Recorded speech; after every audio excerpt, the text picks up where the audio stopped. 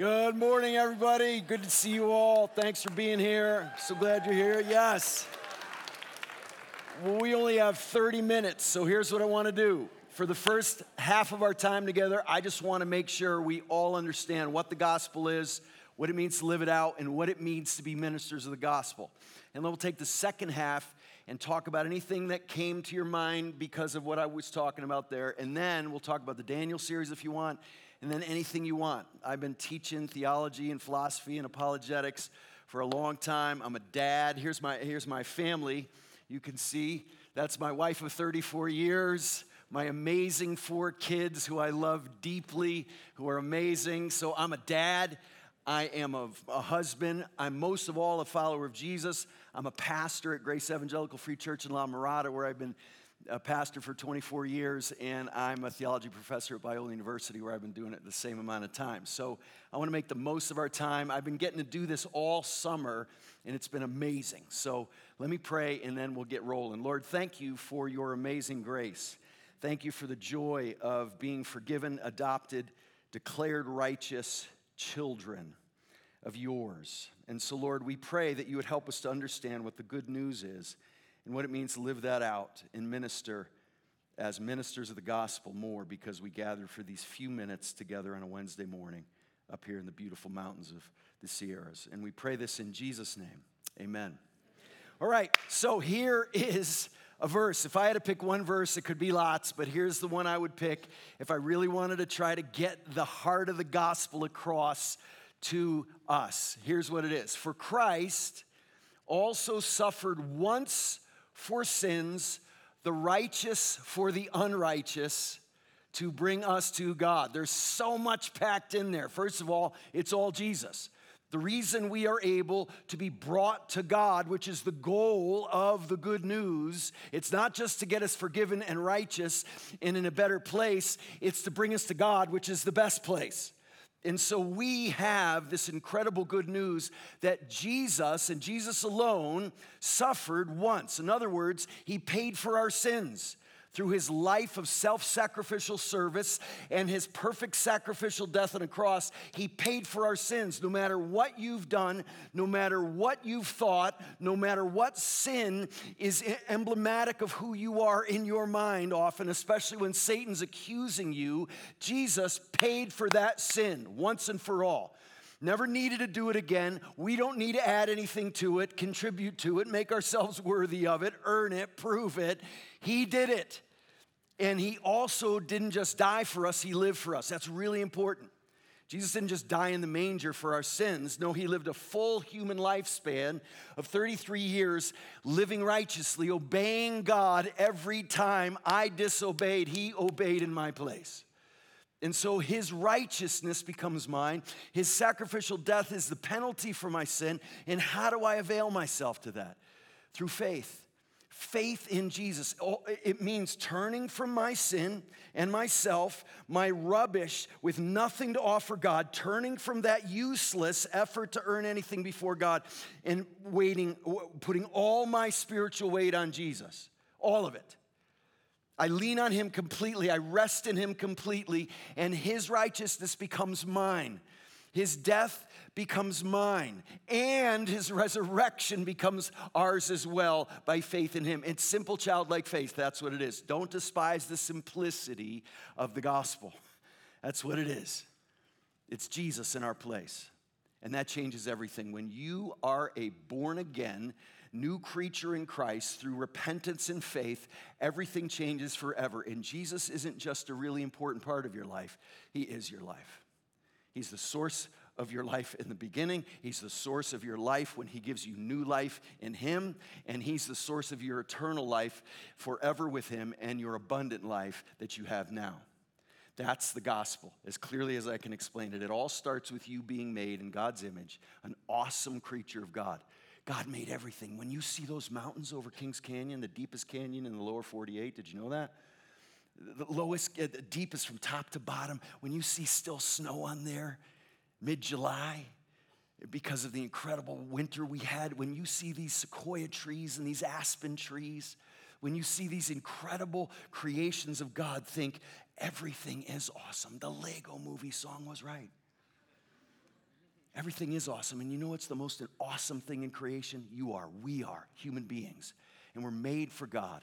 We're made for relationship with Him more than anything else, to glorify Him with our lives.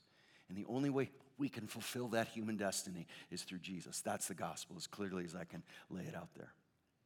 And so, what does that mean then? How do we frame our lives? I think the best way to think about our lives as Christians, once we get that good news and start seeking to live it out, is a combination of what we call the Great Commandment and the Great Commission. The Great Commission is what? To make disciples of all nations, right? To be ministers of the gospel. We become disciples through saving faith, and then we become disciple makers. Jesus doesn't just save you to save you. He saves you to become an instrument of ministry to other people so that they become disciples too, in His authority, like this passage says in the Great Commission. In making disciples of all nations, not just little people groups, but this is intended for everyone. And it's done in the power of the Spirit as we baptize people in the name of the Father, Son, and Holy Spirit, and as we teach them to obey everything Jesus has commanded. But we need to combine the Great Commission with the Great Commandment. The Great Commandment to love the Lord your God with all your heart, soul, mind, and strength, and your neighbor as yourself. Jesus says all the law and all that the prophets said hang on those two commands. That's the summary of it. And so as we live our lives in Christ-like self-sacrificial service, loving others because He first loved us, we are fulfilling the Great Commandment to love God and love other people as we fulfill the Great Commission as ministers of the gospel. So what does it mean to be ministers of the gospel? These two verses from Colossians just really get at the heart of what gospel ministry looks like. God saves you to become a priest and not just a child. God saves you to become a warrior in His army, not just a forgiven sinner. God saves you so that you become a powerfully used minister of the gospel. And these two verses in Colossians 1, 28 and 29 have been so helpful to me in understanding what it means for me to be a gospel minister. It says, Him we proclaim, warning everyone and teaching everyone with all wisdom. Why? That we may present everyone mature in Christ. And then Paul says, for this presenting everyone mature in Christ, I toil, struggling with all His energy that He powerfully works within me. Well, let's walk through this one at a time. First, it says, Him we proclaim. So Christian ministry is about Christ. I've noticed something really wild. As I've done ministry for all these years, I've realized that ministry can be done in a way where it's not really about Jesus. Oh, I can even be saying the right words like it's all about Jesus. But in the way we can go about it, it's really all about how awesome I am or how awesome we are because we got this figured out. And it can be a very human-centered, self-absorbed way of doing ministry where it's done in the flesh, not the spirit. It's done for our own glory, not for God's. And it's not going to last into eternity. It's not going to add up to anything of lasting value. And so it's got to be about Jesus, ruthlessly, explicitly, starting with our hearts. Here's the tough part of that. I can stand up here and preach to you and say it's all about Jesus, but I can do it in a way where the overwhelming message is, well, He's awesome, or we're awesome, or we're cool, or whatever it is. I got to tell you, I moved here from the Northeast. I grew up in Connecticut for 28 years before I lived in Chicago for 7, and then out in Southern California for 24. But I moved from the Northeast, from Connecticut to Southern California. And when I moved, I couldn't believe how different the Christian church experience was than what I grew up with. Do you know the average size of a church in the Northeast of the United States is about 65 people? Just a fraction of who we have in here. Isn't that amazing? And when I moved to Southern California, I would ask people, hey, where do you go to church? And almost every time, they wouldn't tell me where they went to church. They'd say, oh, I go to Tommy Jones's church, the pastor, the dude, right? Or the well-known worship leader or something. And I would say, who? And they would wonder if I was actually a Christian because I didn't know their celebrity pastor. And, in the Northeast, we don't have smoke machines. We don't have cool worship leaders with $400 haircuts. What we have Aunt Sadie playing the piano the best she can. And a good old preacher that wouldn't impress anybody on a podcast, preaching his guts out to the people he knows and loves.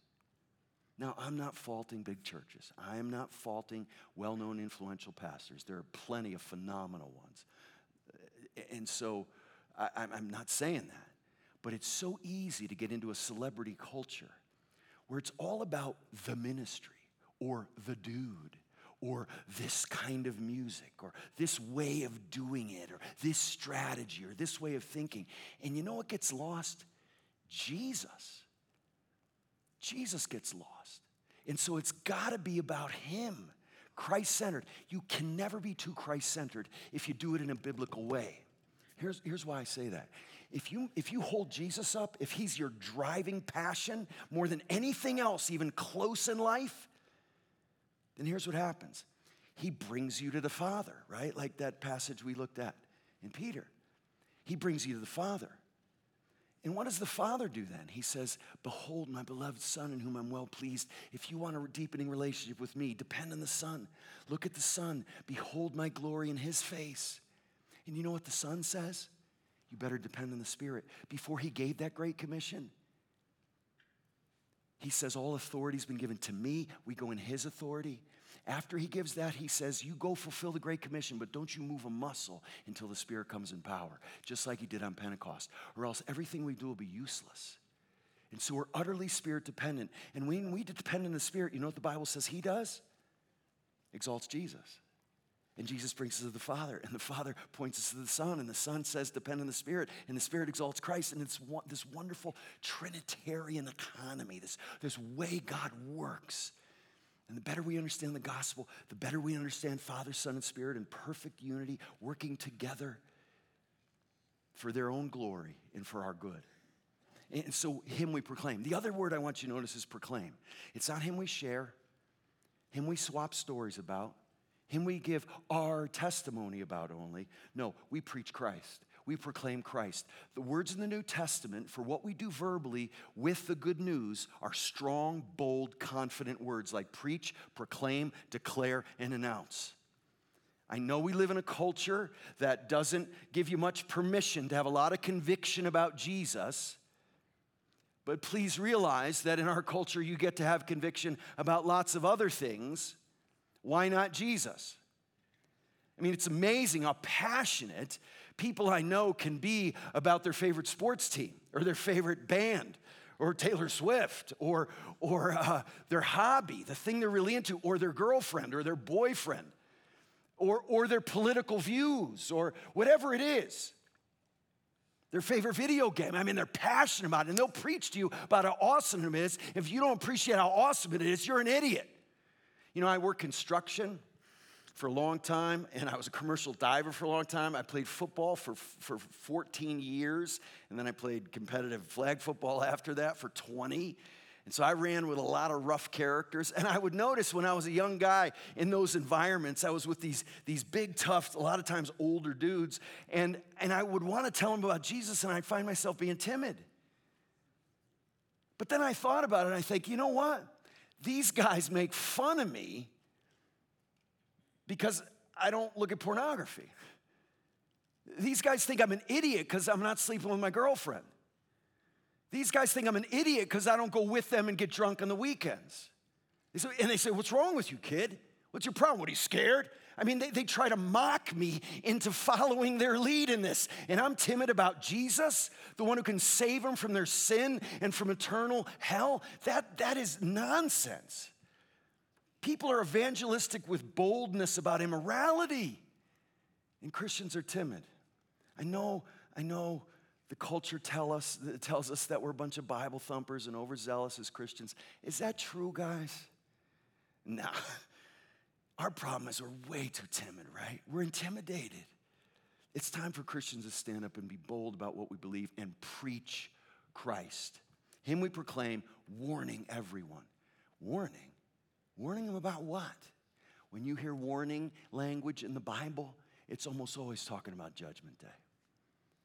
The gospel, the good news, comes with this message of a God who's holy and just and righteous, a God who will judge the world one day. The Christian worldview is linear. It's not cyclical like Eastern religions where you're never-endingly reincarnated and karma comes back and bites you or doesn't. It's not this horrible never-ending cycle. It's linear. Here's how the Bible puts it. It is appointed a man once to die and then to face the judgment. We will all stand before the judgment seat of God one day. Everyone. Everyone, believers and unbelievers. Believers in Jesus will be free of any penalty, of any judgment on that day in our person. Unbelievers will be judged for who they are because they've decided to go it alone without the covering blood of Jesus. But believers will be judged for our works. Did we store up treasures in heaven or just here where everything gets destroyed? Did we live so that what we have to show for our lives at the end of it all will be enduring because it was done in the Spirit for the glory of God? Or will be like, hey, chaff that just burns up at the end? I want a life that lasts, a life that matters. And so we need to include a message of warning. There is judgment coming, and there's hell to pay if you live as your own God instead of under the authority of the true God. I know we don't want to be those hellfire and brimstone Christians who just preach nothing but hell. We don't want to be those guys, but I don't meet many of them. I think they're like 15 who live in Idaho and are at the end of the Rose Parade, every year, with carrying signs saying God hates you, right? I don't think those guys are a problem. Let's not be so afraid of being lumped with them that we don't talk about the linear view of Christian history where we're heading to Judgment Day. Don't let your friends think Jesus is just a self-help coach. He'll save you from eternal judgment. So warning everyone, and what else? Teaching everyone. That means there's content to our ministry. We've done the hard work to know what we're talking about. We read Scripture, we memorize Scripture, we meditate on Scripture, we talk about Scripture, we dive into the Word of God so we know the Word, so we're more than a half a question deep in what we believe. I talk to people all the time about what they believe. I love finding out what people believe. And I ask them, what do you believe about God? What do you believe about Jesus? What do you think the meaning of life is? Do you think your life is fulfilling that meaning? People love to be asked those questions, by the way.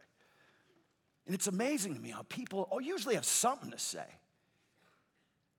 I think, God is an energy, and I tap into that energy, and I pray, but prayer is like releasing energy into the cosmos, and I believe the universe has your back, whatever that means, especially when the digital clock says 11:11. Have anybody say that to you? It's 11:11, the universe has your back. I've had friends say that to me, and I say, what in the world are you talking about? And you know what? They usually have no idea. They don't know. They can't tell you what God as an energy means. And then I'll say, where are you getting that? And they don't know. A lot of times I know where they got it. You got it from an Oprah Winfrey book that she wrote a while back, an article in her magazine about God being an energy. I think that's where you got it. It seeped into you somehow. Or is that 10th grade English teacher who was really influential on you? Really got a hold of you. Or you read some Freud or Marx or Dewey or somebody that really grabbed a hold of you that's the framework of the society, and it's become your worldview. Question your worldview. We need to be deep people who know what we're talking about because we've done the hard work to know what we're talking about. So we can teach. Paul, the writer of the Hebrews, rebukes the Hebrew church because he says, by now you should be teaching, but you're still on milk. Have content. Be people of depth and substance. Don't skim along the surface like a bunch of snorkelers, but be scuba divers intellectually. Think about what we believe. And then it says we do this with all wisdom. We don't just blurt out what may be true. We ask questions. Ministers are good question askers. We're genuinely, lovingly curious about people and what they think and what's going on in their lives, so we ask questions. I remember I had a conversation for 20 minutes with a guy, and I tried to convince him for 20 minutes to believe in God. And he finally got a word in edgewise, and he says, I believe in God. I don't know why you've been going on like this. Well, that would have been good to know. Just wasted 20 minutes. We could have gone downstream and started this conversation, but I wasn't a perceptive and kind enough person to listen to what the guy thought. And so let's ask good questions so that we can contextualize our ministries and do it wisely, depending on the context, the culture, the subculture we may be part of, the person we're talking to. We do it with all wisdom. Why? That we may present everyone mature in Christ. That's what it's all about. That's what it's all about. Again, on Judgment Day, what will we have to show for our lives? I think anything you do for the glory of God, from a beautiful painting to playing your sport, to playing an instrument, to using your sense of humor in a God-honoring way that blesses people, to using your relational ability, your physical strength, whatever it is God gives you, your sexuality, your recreation time, your money, whatever it is he gives you, do you use it for his glory? I think that pleases God. I think that is a ministry in itself. But what you want is all those things and your gospel proclamation to lead to people who didn't know him to know him who otherwise wouldn't have. And you want people to be more mature in Christ who do know him because of the influence you have in your life, you have in their life. On Judgment Day, you want to say there are people here, and I think most of us will be stunned by the way God used us even in the subtle things, because I want you to notice the everyones. Him we proclaim, warning everyone, teaching everyone, that we may present everyone mature in Christ. That means there's a comprehensiveness to this. People who are close to you for long periods of time and people you interact with in passing. I have a friend who was walking to work. He had all kinds of work to do and all kinds of things in his mind. And he walked by this woman on his way into this office building, and she looked really, really sad.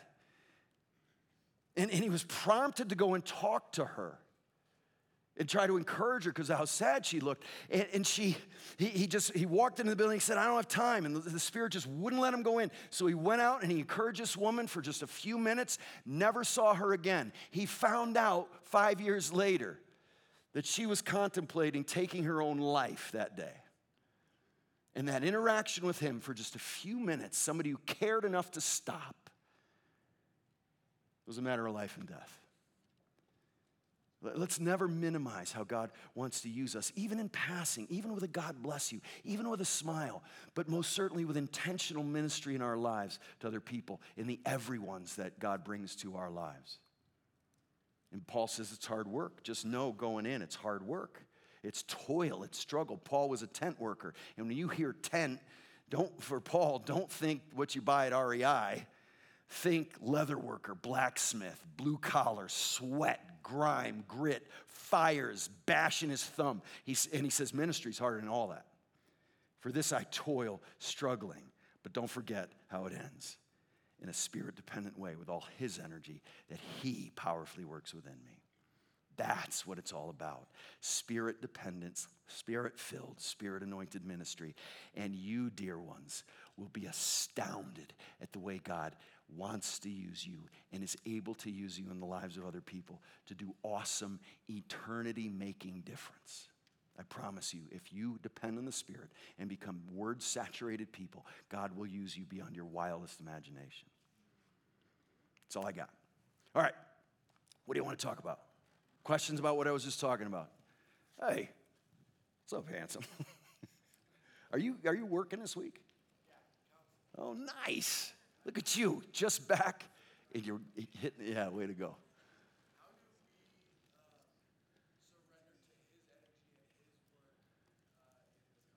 That's a fantastic question, Jacob. So, Jacob said, how do we surrender that spirit-enabled ability? That's a phenomenal question. And the ability to discern and depend and know that starts with asking that question. Because we default to what comes naturally and most easily, and when we try to do good with that, it typically means we operate out of what we're talented by and have experience in or are good at or are recognized for. But the problem with that is the Spirit most of the time biblically uses us out of our weakness. So don't just look for opportunities to serve where you're just going to be able to hit your stride right away. Because God's constantly saying, nope, I got something for you that's going to get to the end of yourself. And then you're going to have to depend on the Spirit. It's not wrong to operate about what comes easily and naturally, but don't just look for opportunities to accentuate your talents. Because here's a huge problem related to what I was saying before. The American church rewards charisma way more than character. It rewards talent way more than integrity. And we can play into that. Don't play into that. Don't do it. And depend on the Spirit and ask him to show you the difference. Ask him to say, because I walk out of times like this where I'm teaching. And I say, Lord, that seemed to be effective. People were affirming. They seemed to like it. It seemed to be helpful. But Lord, were you pleased with it? Because that's what I really care about. Lord, was I just full of the Spirit or was I full of myself? I need to know the difference, Lord. The first thing I need is the discernment to know the difference between being Spirit dependent and filled and enabled, and Eric fulfilled, dependent, and enabled. He needs to show me the difference between those things. And I can usually tell. It was a self-serving story. You just wanted him to think you were funny. And my son listens to me preach all the time. I have 4 great kids, but my son Sam went to Pondy one time after listening to me preach for years. And he came home and he said, Dad, our Pondy speaker's way funnier than you are. And I said, oh, I can do funny, Sam. I just decide not to because I don't want to distract from how serious all this stuff is all the time. And there's nothing wrong with funny, and I do funny. But, man, it's amazing what we can play to again, getting back to what I was saying, making about how cool, funny, interesting, whatever it is. And so think about what the difference is between spirit dependence and flesh dependence. And the word is the way we discern that fundamentally as the Spirit works through it as we become men and women of the word. You can't be a discerning Christian if you don't know the word of God. Great question, Jay. I hope that helps. You got a follow-up? All right. What do you got? Tell me your name. Josh. My question is, how do you bring up the gospel in any conversation? Sometimes I feel like I'm waiting for a time. Right, so listen, dear ones, can I plead with you to be minister? I give you hearts of ministers, which means you genuinely love people. You're curious about people. You care about people. You want to know their story. You want to know how God has worked up until now in their lives, even though if they're God haters. You want to know people and love people in the desire to know them. And so that means you ask good questions. And you're not satisfied with Lakers weather questions. You ask questions like, hey, tell me about your family.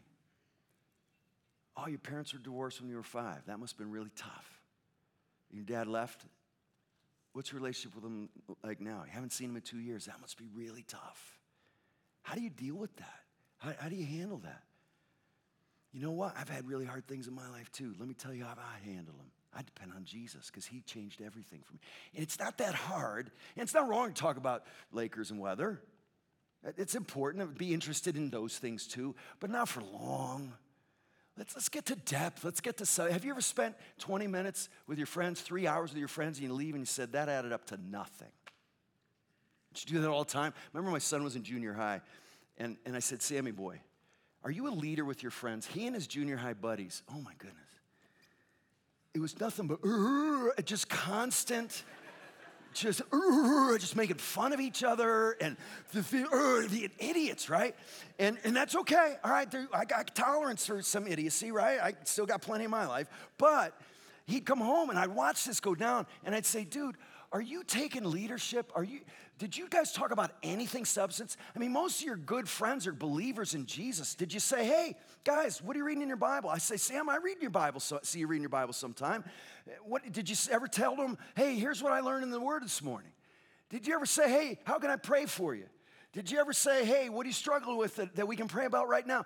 Are you a minister among your junior high friends? And he would just say, Dad, you know how hard that is. Can't do that. None of my friends do that. They think I'm a weirdo.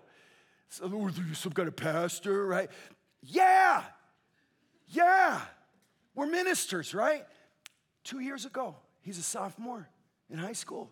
God just got a hold of his heart, and he was tired of the lame shallowness of his relationships with his friends. And he went to one friend, and he said, hey, you want to get together before school on Tuesdays at a coffee shop for just a half hour, read our Bible for a few minutes, talk about it, and pray? And he was like, oh, don't think I'm an idiot. And his friend said, yes, thank you for asking. I've been hoping somebody would take that kind of initiative. They got together. It was amazing. And Sammy boy was afraid people would find out about it and like, oh, what are you guys doing? And these are Christian guys. It's not even unbelievers he's friends with, right? And they did find out. And they were all really mad they didn't get invited. And they started their own. It was amazing how my son just stepping out and saying, all right, it shouldn't be that hard. And it isn't. It's not complicated. It's just saying, hey, let's pray. Let's read our Bibles. Let's stop talking about women in this dishonoring way and change the tone of this conversation. Hey, let's stop gossip. I think this just became gossip. Let's stop right now. It's just being a minister and leading people toward God in a holiness direction instead of just shallow nonsense, yeah? It's not hard. Ministry's never been complicated. Never been easy. It's never been complicated. One more question. Yeah, tell me your name. Maddie. Hi, Maddie. I can't hear you, Maddie. I got 59-year-old ears. Oh, they get offended. Yeah, that's honestly my first question. Jesus says, the world hated me. The world's going to hate you. Just know it's part of the deal, Maddie. Now, Maddie, I got a little sense of who you are just watching you for a few seconds and hear you answer that question. Maddie, the fact that you asked that question means you don't need to worry about that. Right? If you're concerned about offending people, you have a sweet gentleness to you that I bet gives you all kinds. I'm serious. Am I wrong, people who know Maddie? Am I wrong? Yeah, see? Yeah. And you don't need to worry about that. Guys like me need to worry about it. You don't need to. And most Christians I meet don't need to worry about offending people. You've got a sweetness to you that people are going to pick up immediately like I did, and you have a lot of relational capital in that. Nobody's going to think you're beating them up, Maddie. And so most of us are asking that question instead of saying, why aren't I more bold? And like I said, you know, my construction friends, my football friends, they had no problem being bold about immorality. We shouldn't be having problems about being bold about Jesus. Let me pray for us. Lord, thank you for your amazing grace. Thank you for these precious young women and men who are just sitting there locked in, and I'm grateful for it, Lord, and I pray that you'd be working powerfully in their lives, drawing them to you, and using them in ways that has an impact for generations and echoes into eternity. And I pray this in Jesus' name. Amen. Thanks, guys. You're beautiful.